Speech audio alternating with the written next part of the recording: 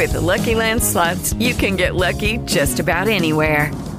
This is your captain speaking. We've got clear runway and the weather's fine, but we're just going to circle up here a while and get lucky. No, nothing like that. It's just these cash prizes add up quick. So I suggest you sit back, keep your tray table upright, and start getting lucky. Play for free at LuckyLandSlots.com. Are you feeling lucky? No purchase necessary. Void where prohibited by law. 18 plus terms and conditions apply. See website for details. What's up, everybody? This is Noah Kinsey. And Jonesy. And you're listening to the UFR podcast. Roll it.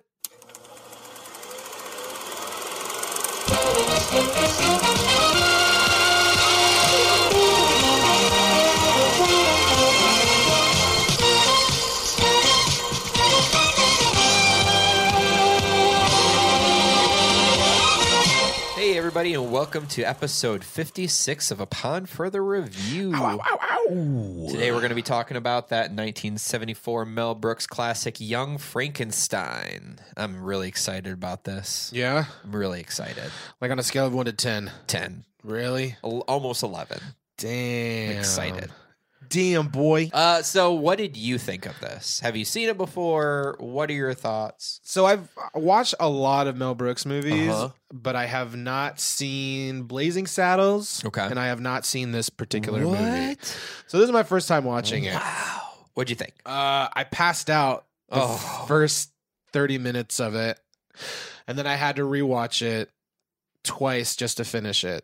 Really? I did. Wow. I did. It's tough too because I like Mel Brooks movies, you know? Like I'm a fan. Well, like what ones are you a fan of? Because you haven't seen Blazing Saddles or Young Frankenstein, which are like the ones he's most known for. Right. And when I got introduced to Mel Brooks, it was mainly with Robin Hood Men in Tights. My favorite, but that's way more goofy, way more right. spoofy. So I did. And the funny part is the pacing's different. Oh, totally. Obviously. What else? Dracula, Dead and Loving It. Awesome. With Leslie Nielsen. Spaceballs. Uh-huh. Those were the main ones that I got introduced to him with. And those are very different than his earlier stuff. And that's when I kind of found out, especially watching Young Frankenstein, right? Frankenstein? Froderick. So I don't know, man. It was tough for me to kind of get through. I think for me it was mainly because of the pacing. Okay. Now understand this. Like I'm not a huge, and you know what, guys out in podcast land, if you guys hear this, don't give me shit. Or you know what, fuck you, give me shit. Whatever. I'm not a big fan of the Monty Pythons either. Okay. I can't get I can't the get show into better those. than the movies. I don't even my friends are all like, "Oh my god, you don't like Monty Python? You're absolutely ridiculous." I'm like, I like a lot of things.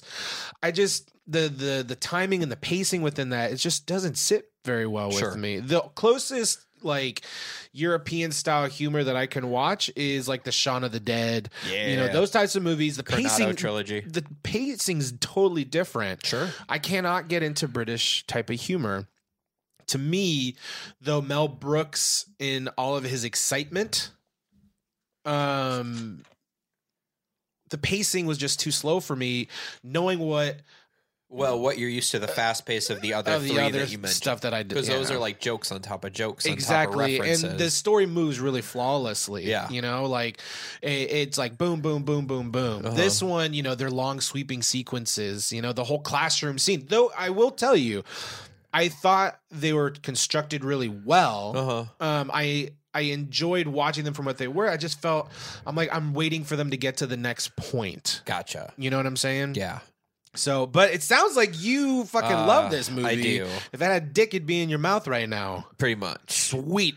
What is it about this movie that you like so much? You know, it'd be a big one. Oh, jeez. Although I did like the punchline at the very end of this movie because I love a good dick joke. Yeah.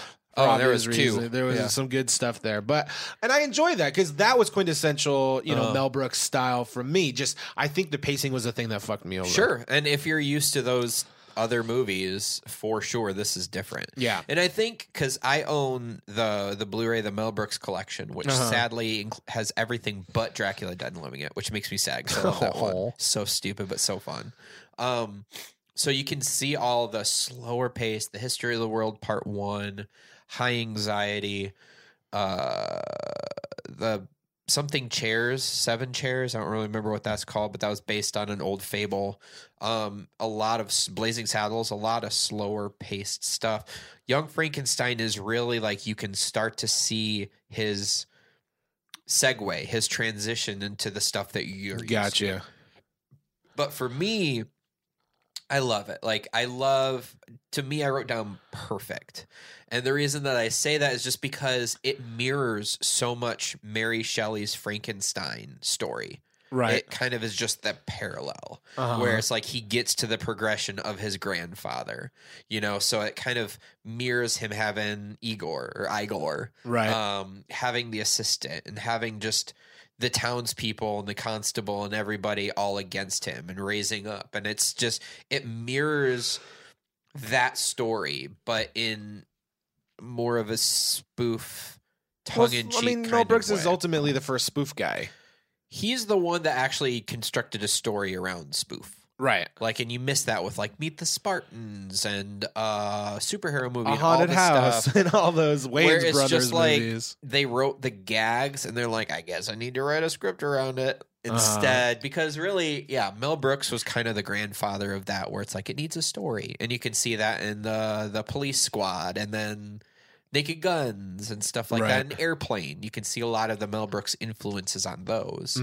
But yeah, I just, it's all of the characters I feel are perfect in what they're supposed to be. Yeah. They're all spoofs of those archetypes. Totally. In a way that still felt like an original story. Right. Yeah. One of the biggest strengths I find of this entire movie, in my opinion, was the characters themselves. Yeah, I don't feel like there was a weak character at all. No, I mean, all the way up to Frankenstein and Frankenstein's monster. Yeah. Well, thank you. Frankenstein's monster. Abby Normal.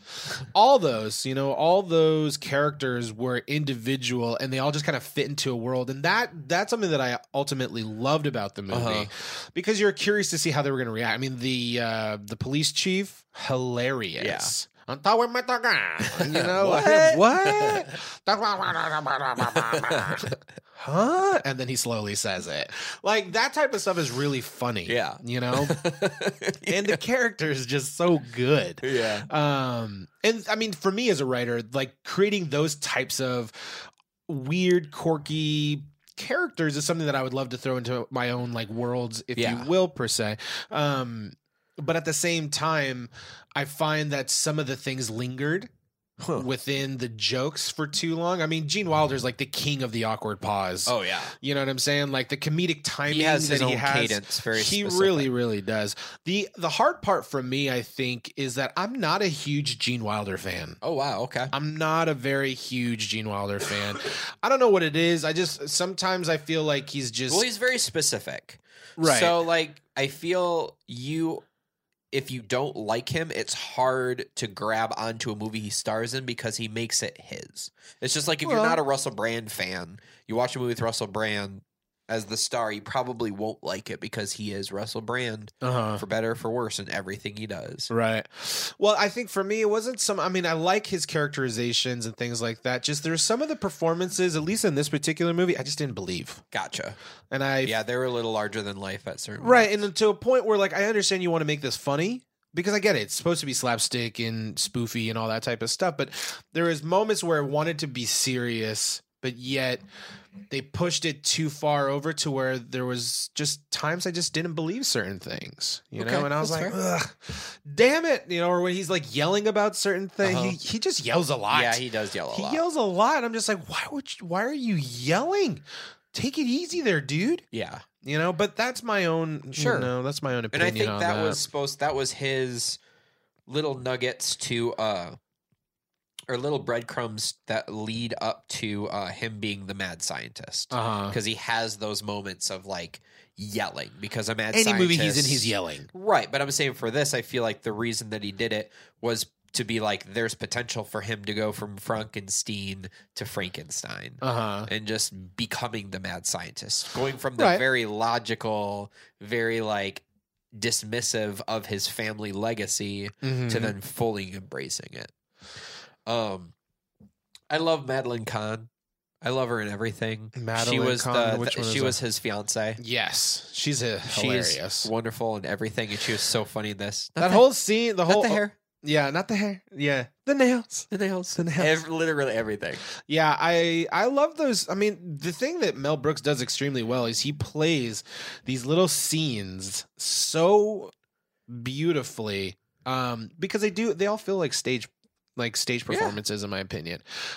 So it's almost like a vaudevillian type of stage act, especially when we get introduced to his fiance or his financier, and him before he leaves on the train. Like that whole moment was just hilarious. And it also plants in your mind that you rooting for him and his assistant to get together, because they're really not right for each other. Him and Madeline Kahn really aren't right for each other. He wants to be affectionate, she wants nothing of it, and so it's like now there's this gorgeous assistant who like, nice knockers. Oh, thank you, doctor. But see, that moment right there, that's what I'm saying. Like some of those little key jokes, like they're knocking on the door. He goes, nice knockers. And she goes, oh, thank you. I was just like, my wife and I both were like, really? I thought that's funny. Really? That? Oh, all right. Okay, Mel Brooks. I'll give you that freebie. And the werewolf. Yeah. Their wolf. Their castle. Yeah. See? Why are you talking like that? I thought that's how we were talking. Right. Yeah, little things like that. But you also, if you notice, you also have a signature Mel Brooks gag of the walk this way. Like there's that in Robin Hood Men in Tights, where it's like walk this way, and then they all like swish for the sheriff of Nottingham. They'll do the swish and then just prance away. Had it here when Igor picks him up from the train station, right? Which they almost cut, by the way. Gives him the cane. Oh yeah, yeah. They were gonna cut that out, but in an early screening that Mel Brooks did with an audience, they laughed at it. So he was like, all right, I guess I'll just keep it in there. So that was a scene that was actually going to get kicked out. Interesting. I thought so too. Yeah. I could take it or leave it. I mean, it's just signature him. Yeah. Because like he has that in a lot of his stuff where he just thinks like, hey, if it ain't broke, don't fix it. So I'm going to add it to like everything. So I thought that was interesting because I didn't really notice it the first time I saw it. You know what I always thought was just like Hitchcock. He always makes a cameo in most of his in all of his movies. This particular one is one that he doesn't make a cameo in. I was going to say I didn't see him at all. Yeah, and I was paying attention to because I know that in the other movies he's always in them. He has a part for himself or whatever. But I guess Gene Wilder told him that he doesn't. He said, if we're going to make this movie, you cannot have a part in it because it'll take away from the illusion of the Frankenstein and all that type of stuff. Well, because he's such a big character, right? And they kind of played it off of Mary Shelley's Frankenstein. Where would he have fit in, into that overall type of that atmosphere? So Mel Brooks said, all right, fine, whatever. But he also made audible cameos, so like the cat that gets stuck by the dart and things like those are his little voices. He's like, damn it, Gene, I'm gonna be in this. I'm gonna be in this somehow. So I thought that was kind of interesting. Yeah, the scenes I think are really fun. My favorite character out of everybody was the chief of police and and Igor. Those two are hilarious to me. The other thing too that I thought was really Aerosmith was they came up with the "Walk This Way" song based on that scene from Young Frankenstein. Did they really? Yeah, that's pretty fucking funny. The Frauer Bluch. Yeah. That lady I thought was awesome. Clarice Leachman. Yeah, dude. Like I was like, what? I've seen that lady in so many other movies. She's so young in this one, but I thought her character was really funny too. But I mean, I get it. I understand it. Is it to me? I don't know if it's a perfect fucking movie though. I think it is when it comes to like a script because the characters were all archetypes for Mary Shelley, but yet weren't just there to just necessarily provide jokes or just be the archetypes. Like they all were functional within the story, which I think is in a lot of spoof movies. You just have those people because it's like, oh yeah, because in the real version they're such and such. This way it's like, no, they actually serve a purpose. They do something. I love that they generated electricity from a kite. Yeah. I thought that's pretty funny. Pretty funny. Yeah. And even like, the Frau Bruja, she was the one to get Dr. Frankenstein downstairs. Mm-hmm. She enticed him with the music and all the stuff to get him down there. You know? Yes. So I love her. I mean, from lingering... a plot to plot point, yes. Plot wise, I think it, again, character, plot, things like that, I thought did pretty decently.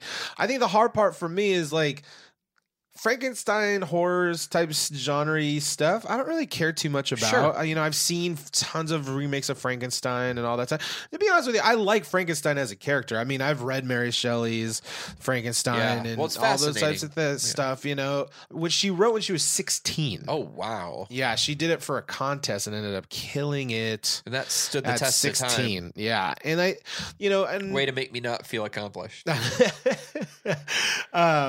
But to me, watching this movie, maybe it was just my mindset coming in because I was just like, okay, another fucking Frankenstein movie.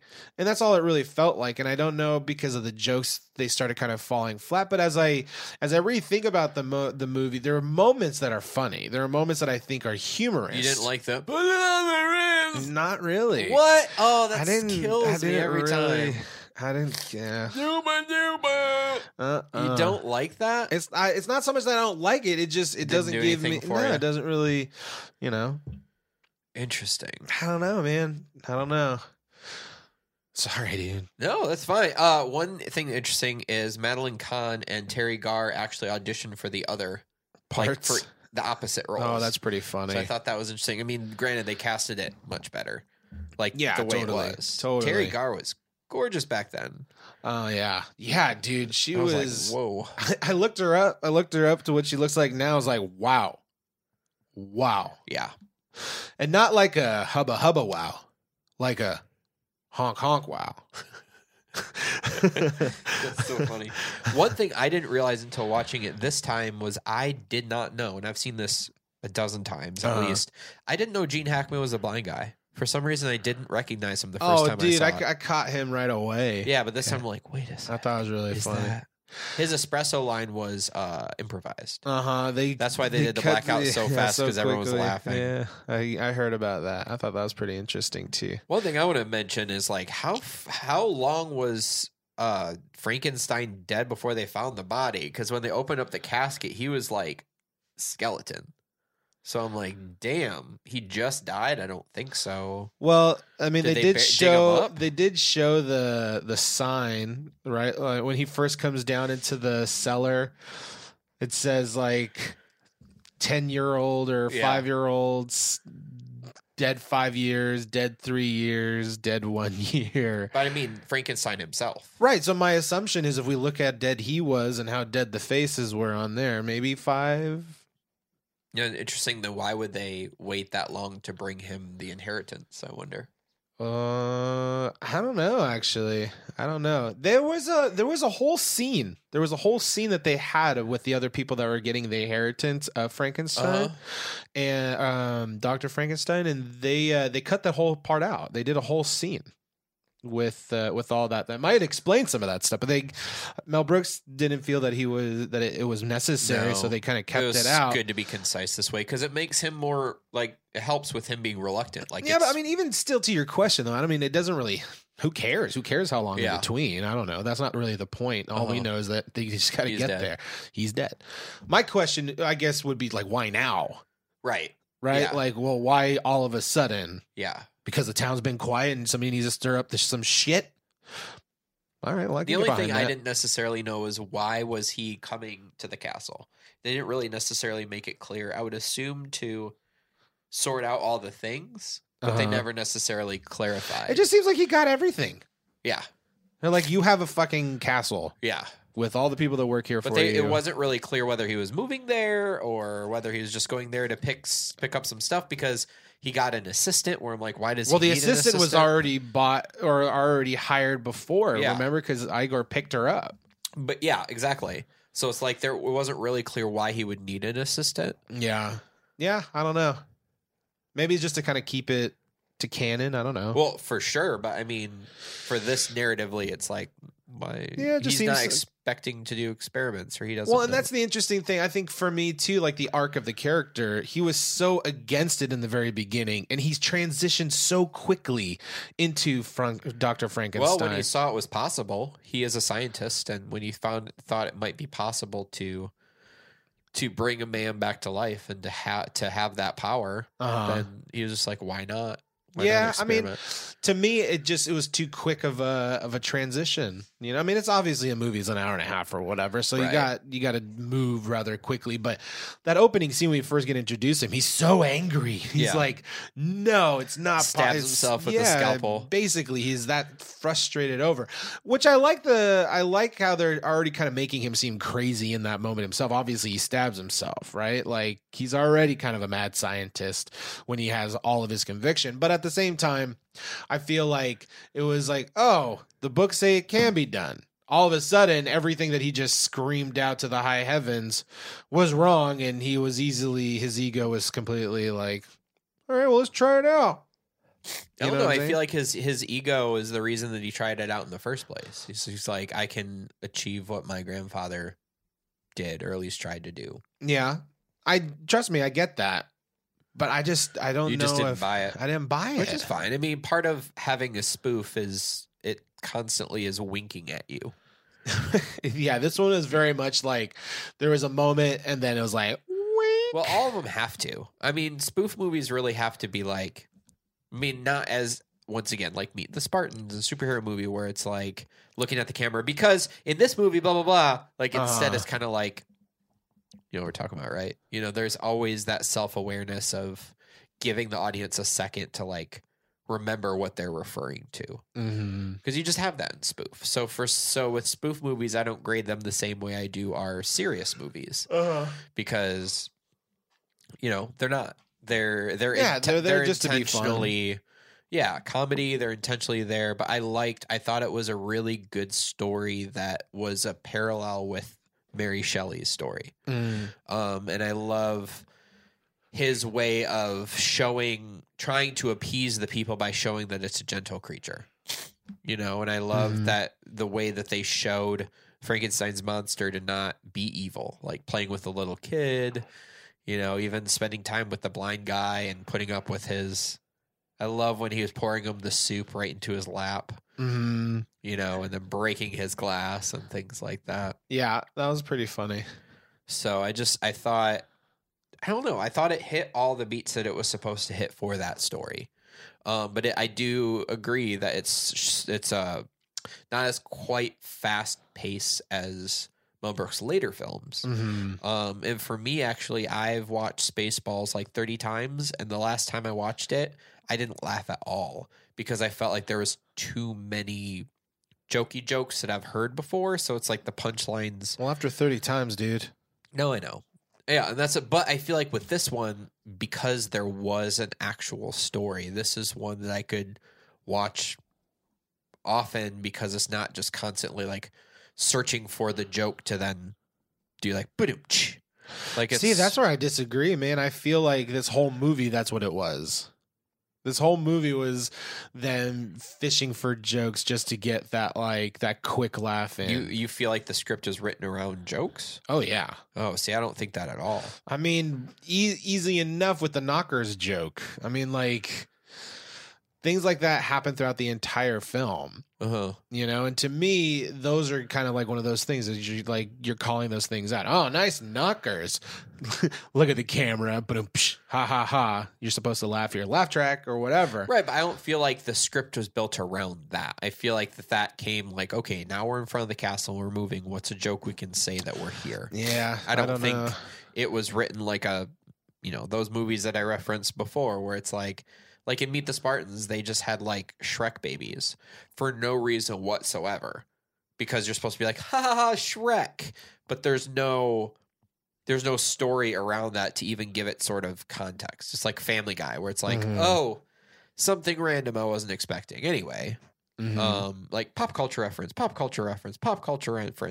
and no story whatsoever. I feel like there was a through line with this that had those elements, and it didn't feel like they're like, okay, we came up with this joke. Now, what is a line that can justify getting to it? Oh, I see what you mean. Yeah, I mean, well, I see what you mean. I don't know if like it feels like it was more written. Here is the sequence of scenes that mirrors the Mary Shelley's story. Now, what are jokes we can say in these? Like, let's look around the environment. What are things that we could reference that could have like Mel Brooksian type of humor? Mm-hmm. And I feel like that's how it was. Those jokes were constructed, like the throwaway jokes. Interesting. I mean, I don't know. I get, like I said, I get what you're saying with like constructing the jokes and then putting the story with jokes. I just feel that there was a lot of those little like kitschy. Yeah, but that's ones, Mel Brooks. You know? That's what he does. That's that little dude, that little guy. But other than that, I thought cinematography was great. It was great, classic monster movie type cinematography. Mm-hmm. Same thing with the music. Yeah. I thought they did really well with both celebrating and spoofing that genre. Mm-hmm. You know, I loved it was in black and white. I thought that added a interesting element. Yeah. They have it colorized, but I refuse to watch that version because this is how it's supposed to be made. Mm-hmm. So I want to watch it how it's supposed to be made. I don't want to see colorized stuff unless it's supposed to be. Personally. Well, I guess my assumption is Mel Brooks had to okay it. Well, yeah, but that was later down the road. He actually had to fight for this to be in black and white. Really? Yeah. But he got the studio to finally agree upon it. Well, because I think it adds. I mean, what is a classic monster movie if it's not black and white? Yeah, totally. You know, so it's very important, and I'm glad that he fought for that. And right. You know, he's fought for a lot of his stuff. You know, and he's had a great relationship with Gene Wilder with all those movies. I didn't realize until I watched this when I looked at the credits, is Gene Wilder came up with a story with Mel Brooks. Mm-hmm. While they were on Blazing Saddles. Yeah, so I thought that was really interesting. Yeah. I mean, I got to learn a lot of history about how this stuff was made. Like even the Dr. Frankenstein's laboratory, they actually brought in the set decorator from the original Frankenstein. That's cool. So basically Mel Brooks kind of worked a deal to be like, let me rent all this old stuff from you. So he came in and they reset it up from the original Frankenstein. That is so I thought that was kind of cool. Yeah. You know, little things like that, you know, how movies get made and shit. It's kind of neat. And basically, you know, how the story came about. They were on the set of Blazing Saddles the last couple of weeks or whatever, and Gene Wilder came up to Mel Brooks and said, "Hey, I got an idea for a movie, and you know, it's basically we could do the quintessential horror genre with Frankenstein. We can bring him back, you know." And Mel Brooks is just like, we've seen the cousin of Frankenstein, we've seen this of Frankenstein, we've seen that of Frankenstein. Like, we don't need to see another Frankenstein. And he goes, but this is my approach. And then basically Mel Brooks was like, that's hilarious. Yeah. And then they kind of were off to the races after that. I love that. So I thought that was kind of cool too. It was just a simple thought that Gene Wilder had, like, what if it was the grandson of Frankenstein? The reluctant scientist. Yeah, exactly. That, you know, refutes all of his family's artwork and yada, yada, yada. And so, I mean, I thought that was an interesting approach to the overall story. You know, it's a nice little... For sure. You know, it parallels again, like you were saying, but it's not the same exact story.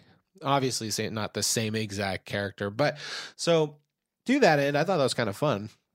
Yeah, and this is Gene Wilder's favorite film he's ever done. That's what he said, and I'm like, interesting. I mean, don't get me wrong, man. It makes sense because this is his baby, you know? Right. Yeah, right? It makes a lot of sense, right? I mean, don't get me wrong. Like, the most Gene Wilder movies that I've seen, I mean, like Willy Wonka and shit like that, I mean, I didn't even really like Willy Wonka that much. So maybe I'm just not a huge fan. He has a signature to his style, so maybe if you don't like it... Yeah, it's going to be tough for me to get around it. Although I like See No Evil, Speak No Evil. Yeah, it's good. Which I thought was hilarious, but mainly because I really love Richard Pryor. Yeah, yeah. So it could just be my taste. So I don't know, but does it deserve to be one of the best movies ever made on like the top 100? Like, I don't think so. I think it deserves to be in the best comedy. I can see it on a list in the comedy. I'm like, would it be on my top 100 best comedies? Probably, because I don't got a lot. But it's a fun study in scene and character. Sure. If anything, I think that's what I really loved. That's what I really gleaned from this is like, how do you create very unique characters with very clear voices and quirks that are all different, and how do they kind of work together and all work together symbiotically throughout a film? And so I learned a lot from that perspective on this. Nice. So that's all I have. That's all I got too, man. I mean, it's worth seeing. Don't get me wrong. It's worth seeing. I love it. I highly recommend it. Go see it. Jonesy just says see it. Yeah, just go see it, man. He doesn't highly recommend it. Yeah. If it's on, go for it. But this isn't something like, I guess it's tough because a lot of the movies that we've seen so far, like I will go out of my way to go watch.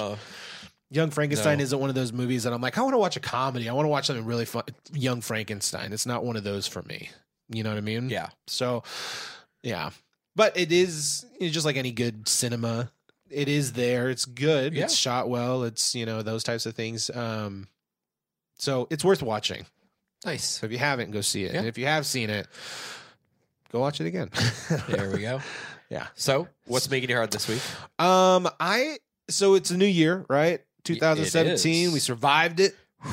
Barely. Finally, 2016. By the skin of our teeth. It's really funny, by the way. So it'll be, this will be released, a week or whatever after the new year or whatnot. But how apropos is it to bring in or end 2016 with that Mariah Carey butchery the voice performance malfunction, the vocal track malfunction. It was so funny because we were watching that and I was just laughing so hard because she's basically bringing in the ball dropping, the last moments of 2016. Perfectly encapsulate 2016. The entire 2016, just basically kicking us all in the nutsack the entire time. So I thought that was kind of funny. But when it's the new year, everybody, I'm going to get in shape. I'm going to do this. I'm going to do that. And majority of the time we say that. And then the next day, nobody does shit. The couch is comfortable. Everybody's hungover. It's so funny too, though, because we end a year by getting fucked up beyond compare. And we start a year being hungover beyond compare. Yeah. So it's like, well, how are you going to rein in the first day of this? Yeah, I went to the gym on the first and nobody was there. Yeah. Everyone was hungover. They're like, well, wait until Monday. Wait till Monday. Diet starts Monday. I mean, I was that guy. Don't get me wrong. I was that guy too. But it's motivation, right? Motivation is tough to get through to the gym. And I just found this app called Gym Pact, which is kind of cool. Basically what it is you pledge how many days a week you're going to work out. So 2 days, 3 days, 5 days, whatever, right? So you have the app on when you go work out, and it basically locks your time that you're there. I think you have to be there 30 minutes working out, doing the whatever. And then after you're done, it basically counts, right? So you can pledge, say, for instance, if I miss a workout, take out $20 out of my bank account. If I miss for every day that I don't go. So if I, like for me, I start at 3 days. So if I don't make 3 days working out this week, it's going to take $50 out of my bank account. Holy crap. Right. So keeps you accountable. It really does. And that's what I really liked about this Gym Pact. And the cool part is at the end of the week, they take all the people that made their packs or didn't make their packs and all their pledges. So it could be $500. It could be $10,000. It depends on how many people are using it within that month. If they didn't make their pact, then they take that amount of money and then they divvy it out to everybody that did make their pact. Okay. So, my buddy was using it and he made like $65 last year just on going to the gym for showing up. Sometimes it's like 45 cents, sometimes it's $1, sometimes it's free money, 10 cents or whatever. But every time you make your week, you'll get something as a reward to keep going, which I thought was really fucking cool. So I'm starting that this week and I put in 3 days. I start my working out tomorrow. And I thought it was, it's a nice way to have accountability. So if anybody's out there really struggling to get to the gym, I mean, nobody likes to pay for a gym membership and then pay extra on top of that.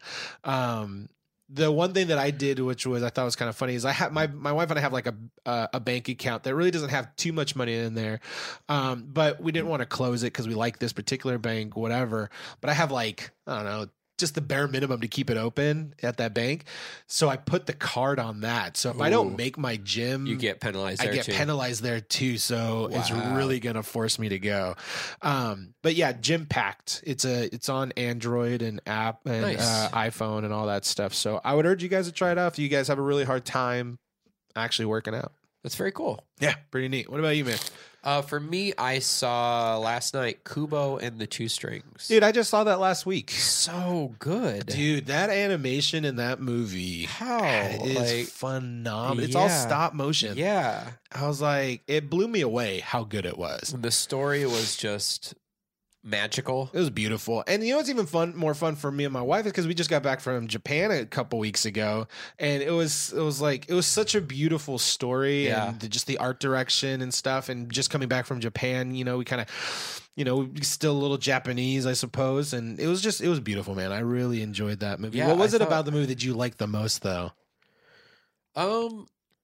I always appreciate when animated films don't talk down to kids. Right. Because as I was watching this, I thought, wow, some of this is like really intense for an animated movie. Totally. And very... Yeah, the subject matter is very, I don't want to say dark, but it is. The villains are very like scary. Yeah. For like, I'm thinking like for kids, like it's intense. Like the sisters. Like the sisters or whatever. Dude. Yeah. I was creeped out by those things. Really quick though, like how gangster was those fight scenes with those, totally, and it was all stop motion. Yeah. That's the craziest thing to me. But the water was pretty cool. Yeah, it was all good. So for me, I like it when they don't talk down, where they're like, kids can handle this. It's intense, but kids can handle this. And what did you think? It was really interesting because when I found out that like Matthew McConaughey was one of the voices and Charlize Theron was one of the voices. Bunky. I was thinking of the mom too, right? Yeah. Yeah, I was having a hard time wrapping my brain around. You just have to ignore the whitewashing of this story, because even the Kubo is a white kid. A little kid. Yeah, Kubo I can get okay with, but it was Matthew McConaughey has such like a distinct voice. It was really hard for me to get into that particular character, but I really pushed myself to like not think about him going, all right, as much as I possibly could, and then it was pretty good. Yeah, but you have to just shut that off. Yeah, but you can hear it so quick, totally. But other than that, I really did enjoy it. T. Yeah, I highly recommend it. This has been a really good year in animation. Yeah, I agree. Finding Dory, Finding Dora, obviously Dory. No, what was the other one we saw? Finding Dory, Zootopia. Zootopia, that was it. Moana. Yeah. Oh, I haven't seen that one yet. It's so good. Yeah, I think we're going to go tomorrow. Little Prince, that was the one I was going to say. Yeah. Little Prince. Yeah, I'm curious who's going to win best animation. I think it's going to be Moana. Usually it's Disney or Pixar. I really hope though. I hope it's going to be. To be honest with you, I really hope that it's fucking Zootopia. Really, I really enjoyed it. I thought it was such a great little caper. Yeah, I thought it was good too. I don't know, and it's just so much social commentary. Yeah, but it kind of drops it at the end, though. I felt a little bit disappointed. They kind of rushed. It was a 2-hour movie. They kind of dropped the whole racism element at the end, where it's like, all right, well, your solution doesn't really apply to people; it applies to animals. Which we all are anyway. But it is true. But no, I thought that was definitely a good one. Yeah. Other than that, I think we're good. We're in probably a couple weeks. You and I are going to have a special episode where we give out the very first annual UFR Awards. Oh, where we're going to base that off of movies that we have seen that came out in 2016. So, question to this: Is this like the new movies that are coming out, or movies that we've seen from the podcast over the last year? Anything, not podcasts.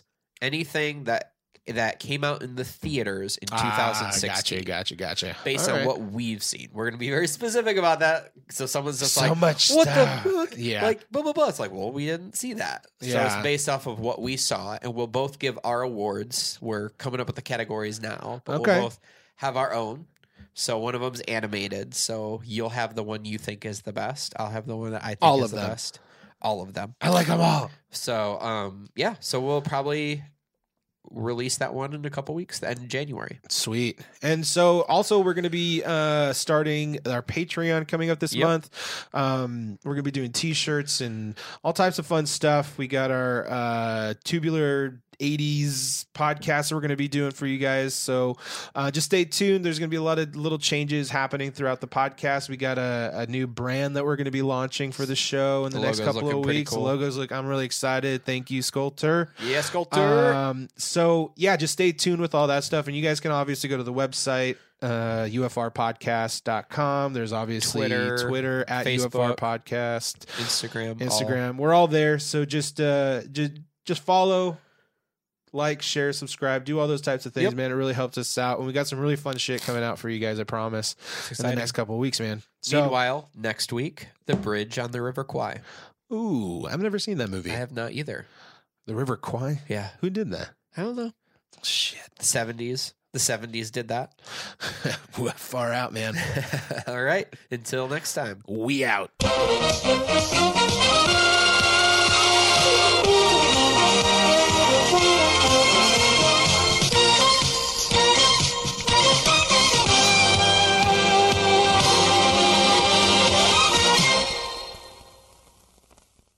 It is Ryan here, and I have a question for you. What do you do when you win? Like, are you a fist pumper, a woo-hooer, a hand clapper, a high-fiver? I kind of like the high-five, but if you want to hone in on those winning moves, check out Chumba Casino. At ChumbaCasino.com, choose from hundreds of social casino-style games for your chance to redeem serious cash prizes. There are new game releases weekly, plus free daily bonuses, so don't wait. Start having the most fun ever at ChumbaCasino.com. No purchase necessary. VGW Group. Void where prohibited by law. See terms and conditions. 18+.